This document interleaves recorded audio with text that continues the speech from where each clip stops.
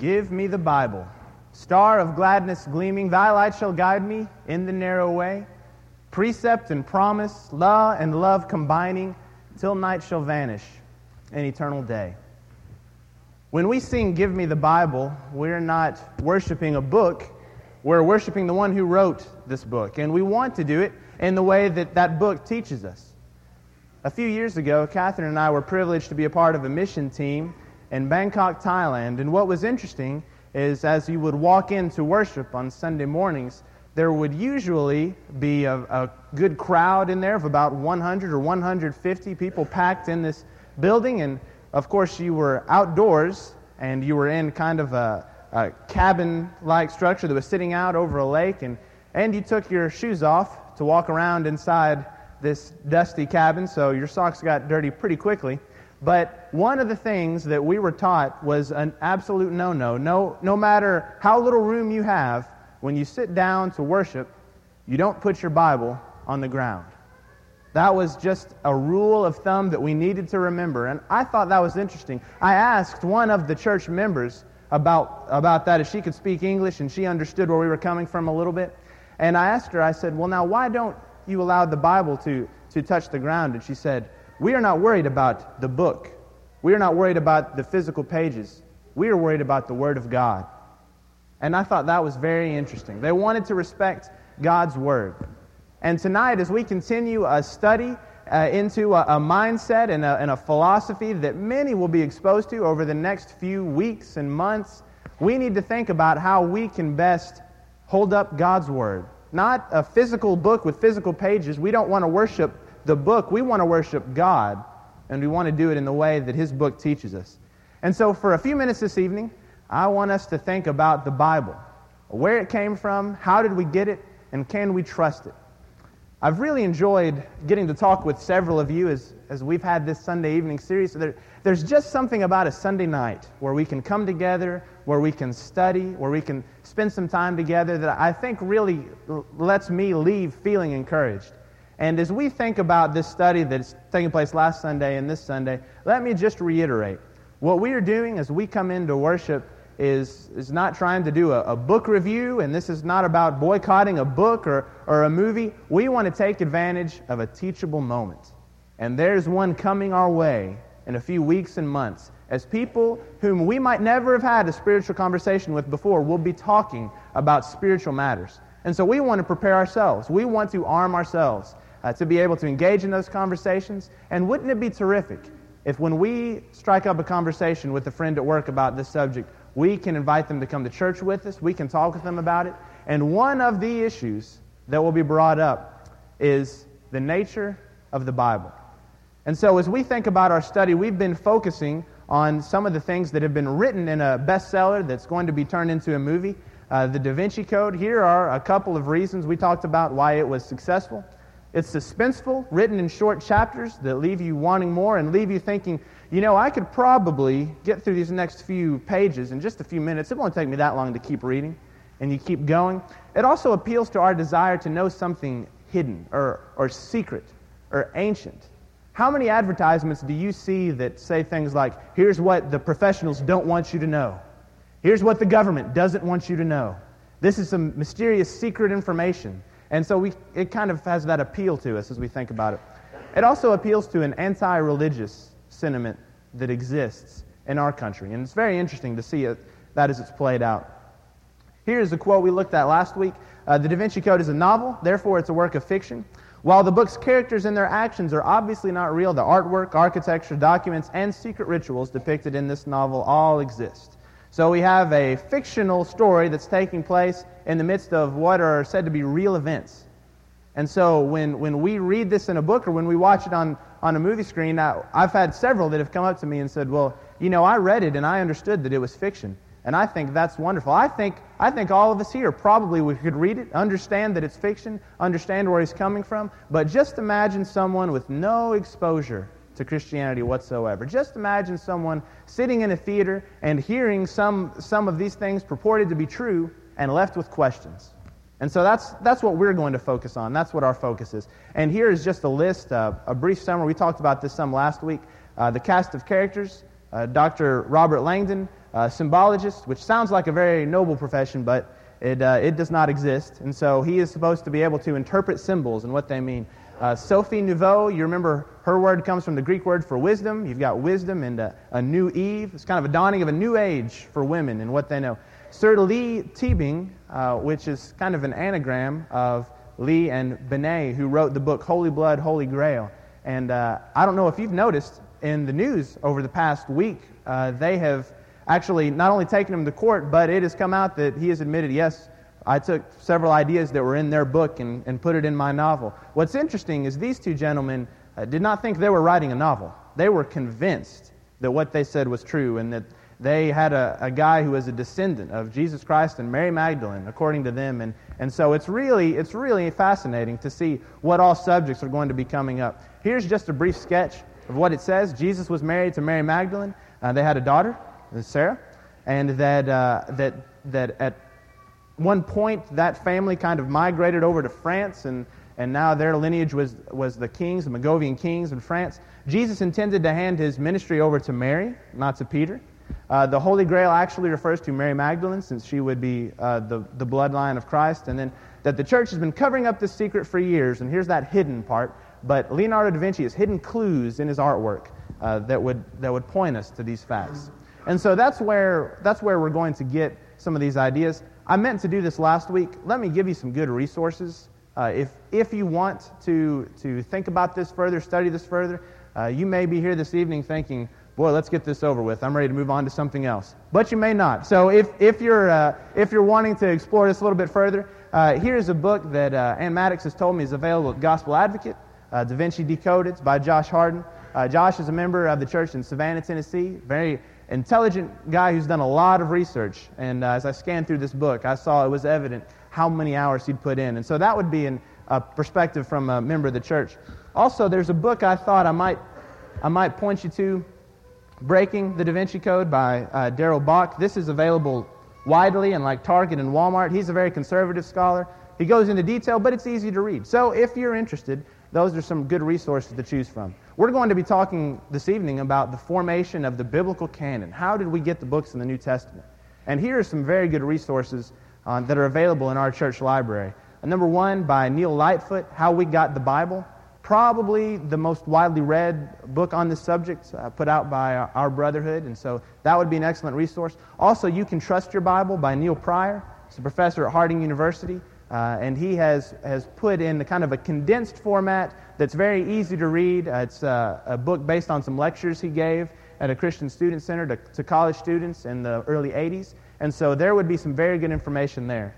And as we think about arming ourselves with this knowledge, as we're going to be covering topics that we might not talk about very often, here would be some good resources so we can go into depth. So here's the primary question that is raised, and we'll just dive right into the idea of how we got the New Testament. How did the books we have in the New Testament come to be? Let me read you just a few quotes that one of the characters would say in this book. He would say, "The Bible is a product of man, my dear," speaking to Sophie, "not of God. The Bible did not fall magically from the clouds. Man created it as an historical document, a historical record of tumultuous times, and it has evolved through countless translations, additions, and revisions. And listen to this, history has never had a definitive version of this book." More than 80 Gospels were considered for the New Testament, and yet only a relative few were chosen for inclusion. The Bible, as we know it today, was collated by the pagan Roman Emperor Constantine the Great. And he would go on to say that it was compiled and edited by men who possessed a political agenda to promote the divinity of the man Jesus Christ and use his influence to solidify their own power base. And then one of the other characters would make this, just listen to this statement, "Almost everything our fathers taught us about Christ is false." And we are going to be seeing that, and people who've never heard anything about the Bible before will be left with questions. And so we need to remember as we study the Bible that there is some truth to this statement. The Bible did not fall from heaven as a complete document. Sometimes as we walk into bookstores and we see the different Bibles that you can buy, we forget that it's a collection of letters written by apostles, those close to apostles, that were inspired by God. And sometimes I think the idea that humans were involved, that God inspired humans to record the words of the Bible, can be a little bit scary. But I would submit to you that when you look throughout history, God has always used human beings to accomplish his purpose. Think about the the patriarchal age when we have Abraham. God selects Abraham, calls him out to a land which he would promise him, and out of Abraham's seed he would make a great many nations. Moses leads the children of Israel out of Egypt, and they are God's nation. They're God's chosen people. God is using human beings. And we've been studying in the mornings about the Sermon on the Plain as Jesus is really dealing with the 12 apostles that he has chosen for the first time that we read of in the book of Luke. He is choosing 12 men. We know that they were fallible. We know that they were human. We know they made mistakes. But he was choosing them to be emissaries of the gospel into all the world. And he's entrusted it in human beings. Even today, as members of the church, we're members of the Lord's body. And in what we do, we are his representation, his ambassadors, as Paul would say. We're his hands and feet on this earth. We want to carry out his mission. God could very easily have chosen to just give us the Bible in the form we have it now, but he used human beings. God has always used human beings. And as Christians, we want to be used by him more and more each day. And so as we think about the process of putting the Bible together, there are some things that we need to remember. Number one, when we think about the autographs, the original manuscripts, we do not have those in existence today. Now what that means is, what we don't have is the letter that Paul sat down to write when he was going to write what we have, 1 Corinthians. We don't have that exact piece of paper with that exact handwriting of Paul's message to the Corinthians. We don't have the exact piece of paper that the Gospels were written on. We don't have those original autographs. We have copious amounts of copies of those autographs, but we don't have the originals themselves. And it's important for us to realize that, and I think it's very interesting as we look through church history. Whenever you have something that's a relic, or that's said to belong to someone, or this was supposed to be a part of Noah's Ark, or this was supposed to be the bones of one of the apostles, whenever you have a relic that kind of pops up, there's a group of people that worships kind of that relic and sort of focuses on that. Loses sight of the God that Noah would have served on the ark, or that the apostles would have served, and focuses on that relic. I have a hunch that if we had the original autographed copies of the letters in the New Testament, I just wonder if that wouldn't be a problem for human beings today, to focus so much on that we'd lose sight of the God that inspired those documents. It's important for us to realize that we have more copies of New Testament manuscripts than any other historical document.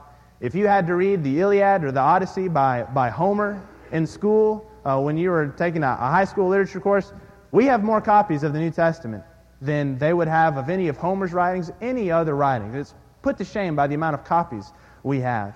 And certain copies of the text will, because they were written by humans, contain, I guess, an ancient version of typos and misspellings, and sometimes there would be manuscripts that are missing a certain line, but we've got so many of them that we can take them together, we can compare them, and discover what the original text said.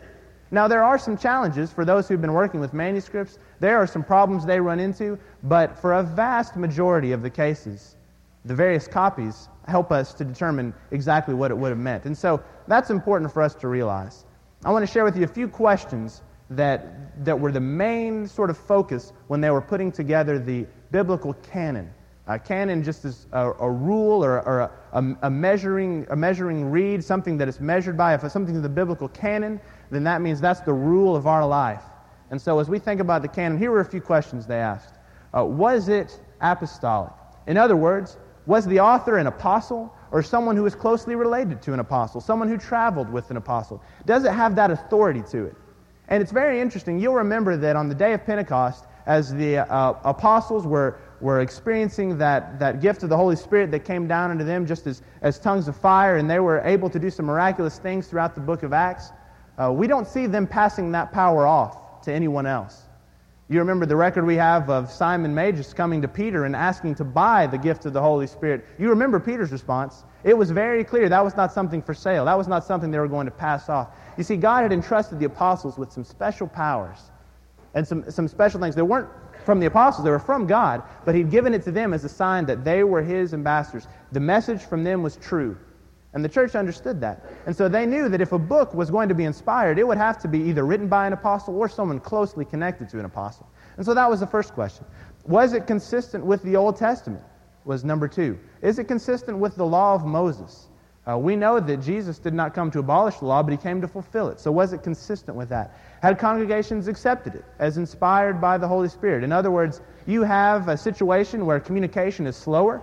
There are groups of Christians meeting all over the countryside, and so to send a message from one place to another is not quite as quick as it would be today. And so they're trying to get word from different places. You remember when Paul would write letters to specific congregations, he would also ask for them to be read other places. And so as we think about the copies of the letters from the apostles that would have been floating around, it did take some time for them to come together and to say, these are the letters that have been inspired by the apostles. I want to give us that as a background going into this study. And I want to remind us that God was at work in this process.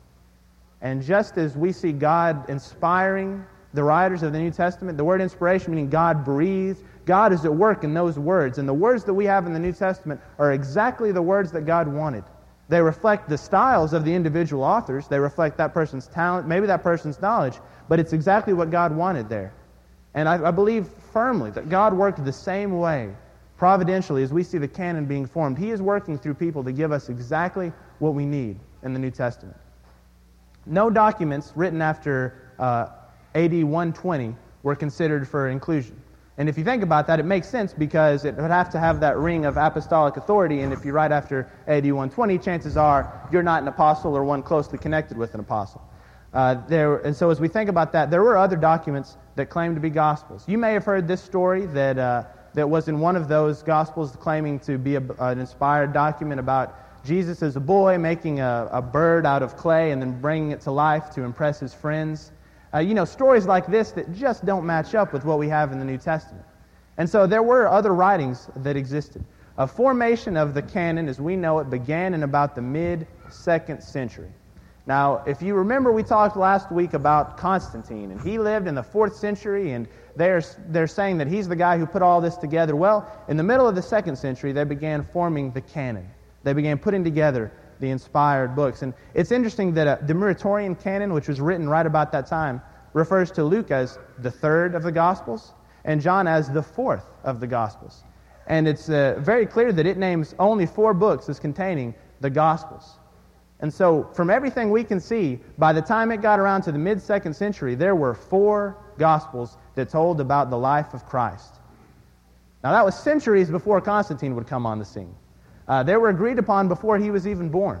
And so as we think about the Gospels that we read about, those were, and I think a chronological relationship is so important, these were way before all these decisions get made down the line.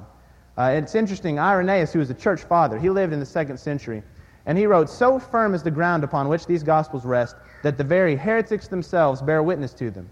And starting from these documents, each one of them endeavors to establish his own peculiar doctrine." In other words, the very people who want to teach something false, they have to begin with the 4 Gospels, because the 4 Gospels have been decided upon. Now, how they take their interpretation might vary, but they've got to begin in that same place. And so we can know that the Gospels were decided on by the mid-2nd century. Now, here's another thing that's important for us to remember as we go through this. The fact that 80 Gospels were considered for the New Testament, it's not true. Other writings do claim to be Gospels, but this is important. If we added up every piece of writing that claimed to be about Jesus' life, we would get, outside of the 4 inspired Gospels, we would get about 24. And many of these would just be fragments of something that Jesus said somewhere that someone wrote down and wanted to pass around as a quote from Jesus, or there would be fragments about a story that might have happened to someone that they were passing around. So the idea that there were 80 other Gospels to choose from out here and we somehow picked 4, it's just wrong. As we think about the 24 writings that do exist, not all of them would even claim to be official Gospels. And so it's important to understand that. Remember this passage from Luke chapter 1 and verse 1. "Inasmuch as many have undertaken to compile an account of the things accomplished." As Luke is writing, he grants at the very beginning that there are many who are writing about this. You can imagine, if you witnessed something that Jesus Christ did, a miracle that he performed, or if you saw his death on the cross and the events that occurred afterward, you'd probably be writing a friend a letter about that. You might even be trying to record something down for your memory. So there were many people that were writing about it, but who were the ones inspired by God? And so that's the question that we want to think about. And so they were all accepted as inspired by the early church, and they all come from apostles or those closely associated with the apostles. So that's kind of a preliminary answer. We're going to get in a little more detail as we look at this question. At one section of the book, T. being located a huge book, pulled it toward him across the table. This leather-bound edition was poster-sized like a huge atlas, and the cover read, "The Gnostic Gospels." And these are later described as the earliest Christian documents in the book, the Gnostic Gospels. Here's something that will help us understand this a little bit. The term Gnostic, all it comes from is the Greek word for knowledge. So when you think about the Gnostic Gospels, it's a group of people that claim to have a special knowledge about Jesus Christ. Once again, everyone wants to have this kind of special, unknown knowledge. And so you have people that come up and say, I've been given this special knowledge. And it's really interesting, as we studied through in the auditorium class not too long ago, the books of 1st, 2nd, and 3rd John, we see the beginnings of Gnosticism, even that John is dealing with, people who have a special knowledge. And here's what would happen. Their special knowledge was that Jesus, who was born and was the son of Joseph and grew up in a carpenter's family, was just a man. But when his ministry came, Christ, who was a spiritual being, came upon him, and then on the cross, Christ, the spiritual being, left, and then you have Jesus, the man. Now, if that sounds a little odd to you, it's because they had a real big separation between the spiritual and the physical. In other words, spiritual was good, the physical was bad. So the idea that God would come and be made human, not that any of us can fully comprehend that, but we know it to be true, but the idea that God would come and be human would just be repugnant to them. They couldn't believe that God would become flesh, because to them flesh was evil. And so I just want us to understand that's the mindset. And what's interesting is in the Gnostic Gospels, we see a lot of that reflected. And so the idea of the Word being made flesh in that beautiful passage in John chapter 1 would not have gone well with what they believed. In his writings, John addresses this. Look at what John makes the test for whether something is inspired in 1 John chapter 4. Beginning verse 2, he says, every spirit that Jesus Christ has come in the flesh, that should be every spirit that says Jesus Christ has come in the flesh is from God. And every spirit that does not confess Jesus is not from God. As John was writing his readers, he wanted to make sure that if someone came and said that Jesus did not come in the flesh, that Jesus Christ was not incarnated into human flesh, if they say that, that's not from God, because that's not what the gospel teaches. The gospel teaches that, as John would say in chapter 1, he is the Word made flesh, that he dwelt among us, that he lived among us. And that was very important. And so we have kind of the beginnings of that. It's interesting, in the book, they'll say the Gnostic Gospels included the Dead Sea Scrolls. I don't know if any of you were able to visit the Dead Sea Scrolls when they came to Murfreesboro a couple of years ago. But what's interesting about that is when they discovered these Dead Sea Scrolls, which were a wonderful find for some of our Old Testament books, there weren't any New Testament books contained in those Dead Sea Scrolls. So they could not contain the Gospels. They could not be a part of that. They had Old Testament. In fact, every book but Esther had at least fragments in the Dead Sea Scrolls. And so that was a powerful discovery, but it was for the Old Testament. And so that's important to remember. When you hear about the secret Gospels, these are referring to a discovery made at Nag Hammadi, in the Nag Hammadi Library. And so these documents were written in the 4th century. Now keep in mind our time frame here. We're thinking about people who were either one of the apostles or close to the apostles. And they would have lived among the 1st century church. In fact, once you got past AD 120, those books written then weren't even considered in the Gospels. And then you have books written all the way over here in the 4th century that are claiming to be the earliest Christian documents. That's just something, I think, to help us wrap our minds around this as we think about it. Here are some of these. I thought this would be interesting for us. Here are some of the writings that were discovered at the Nag Hammadi Library. From the Gospel of Philip, winter is the world, summer the other realm. It is wrong to pray in winter. That's just kind of an interesting, we have that sort of dualistic, flesh is good, spirit is good, flesh is bad, and then apparently summer is good, it's the other realm, and winter is bad. Here's one that sort of reflects what they thought about Jesus from the Acts of John. They said, I will tell you another glory, brothers, and this is supposed to be the words of John as they wrote it. Sometimes I meant to touch him, and I encountered a material, solid body. But at other times, again, when I felt him, his substance was immaterial and incorporeal, as if it did not exist at all. And so you have that mindset. They're saying, hey, there were some times it seemed like it was a physical body, sometimes it was a purely spiritual body and wasn't dwelt in the flesh. Kind of trying to slide in that idea about being separated. I think of Thomas coming and wanting to feel the wound at his side, wanting to see that. And so we think about this sort of concept of separating the physical and the spiritual. The only document that even comes close to being in the right time period is in the 2nd century, and it's the Gospel of Thomas. It's not even mentioned in the book. It's the only one that could come close time-wise. It's really interesting, and I know that as I keep saying that this is really interesting, it might not be interesting to everyone, but I think it's important to remember. I don't want to feel as if we're just throwing out a lot of information, but there's a man in the 2nd century named Marcion, and he was the first guy that came along, and he said that the God of the Old Testament was different than the God of the New Testament. In other words, he first started this separation. We still struggle with that today. We struggle with the idea that all God was concerned about in the Old Testament was law and justice and wrath, and all He's concerned about in the New Testament is love. We still kind of deal with that, and that's all the way back in the 2nd century when he promoted this idea. And so Marcion got together, and he decided he was going to decide which books belonged in the canon.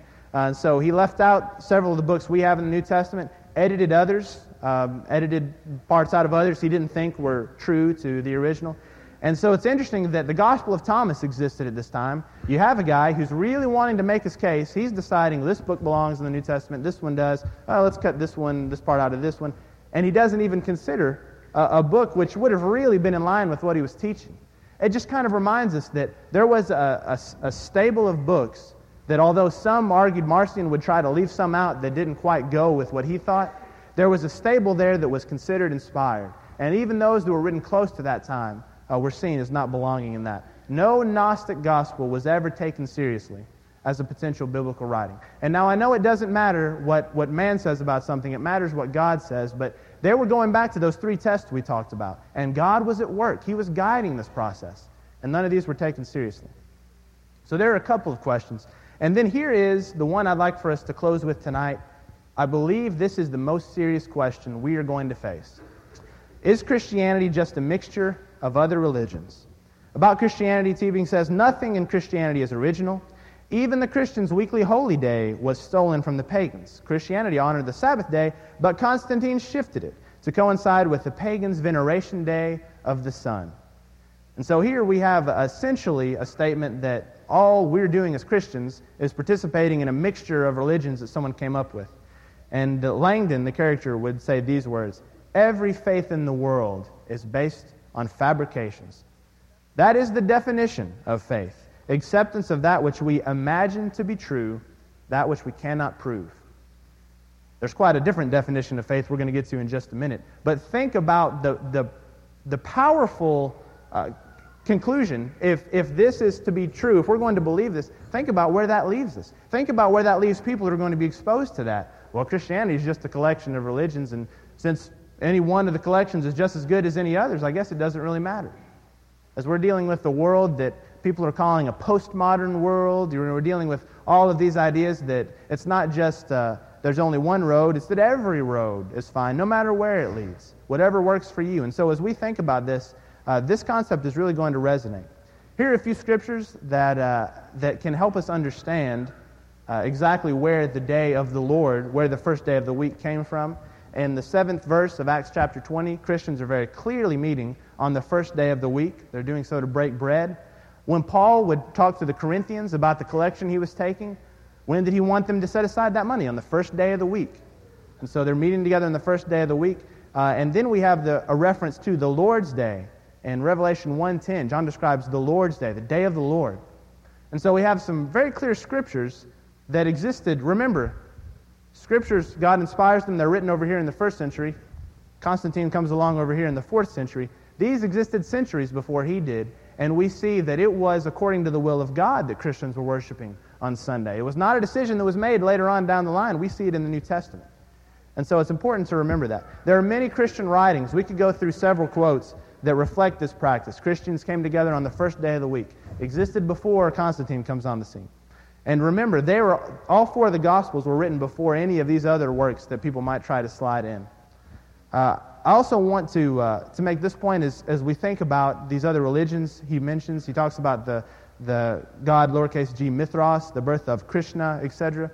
A lot of these are taken from an 1875 book named The World's 16 Crucified Saviors by Kiersey Graves. And what happens is this book comes out, it seemed to be very scholarly, and it made sort of these claims that this was we were just mixing up all the religions together to have Christianity, but it makes some pretty bogus claims and it has zero documentation.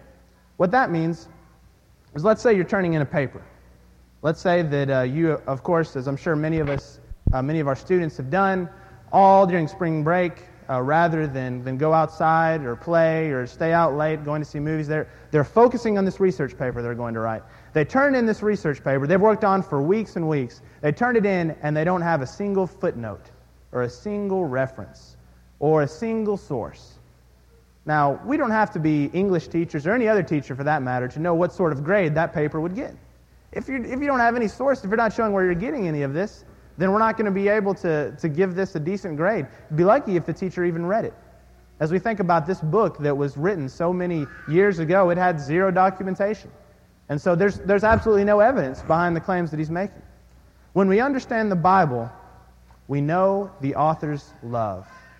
And as we think about the Bible, where it came from, I hope that we can leave here encouraged by the fact that God's given us a word that will never fade away. I'd like with you to turn with me to Isaiah chapter 40. Isaiah chapter 40. I want us to leave with this verse in mind. As we think about the Word of God, listen to what he says in verse 8 of Isaiah 40. The grass withers, the flower fades, but the Word of our God stands forever.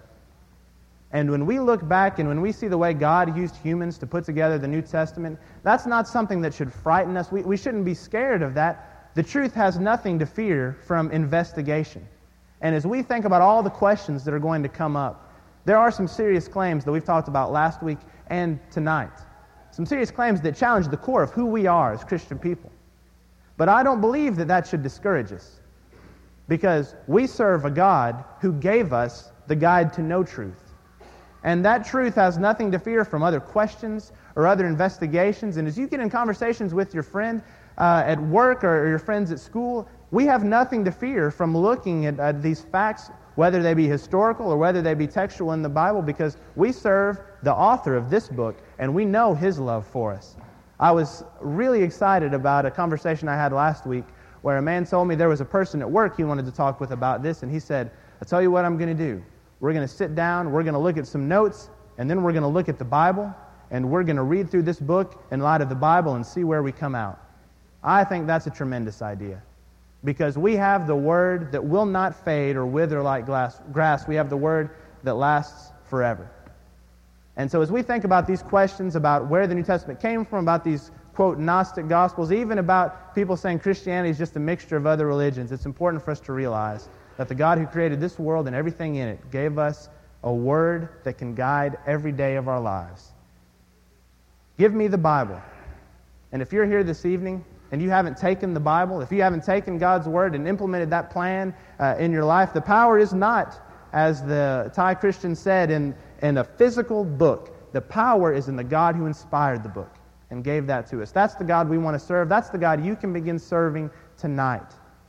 As we think about following His Word, submitting to His will, putting Him on in baptism and beginning that new life, that new faithful walk with Him. If you haven't done that, won't you do it tonight? This may not be the only opportunity you have, but I cannot think of a better time when you have a room full of people who would love nothing more than to be your brothers and sisters in Christ. If there's any way we can help you, please come forward as we stand and sing together.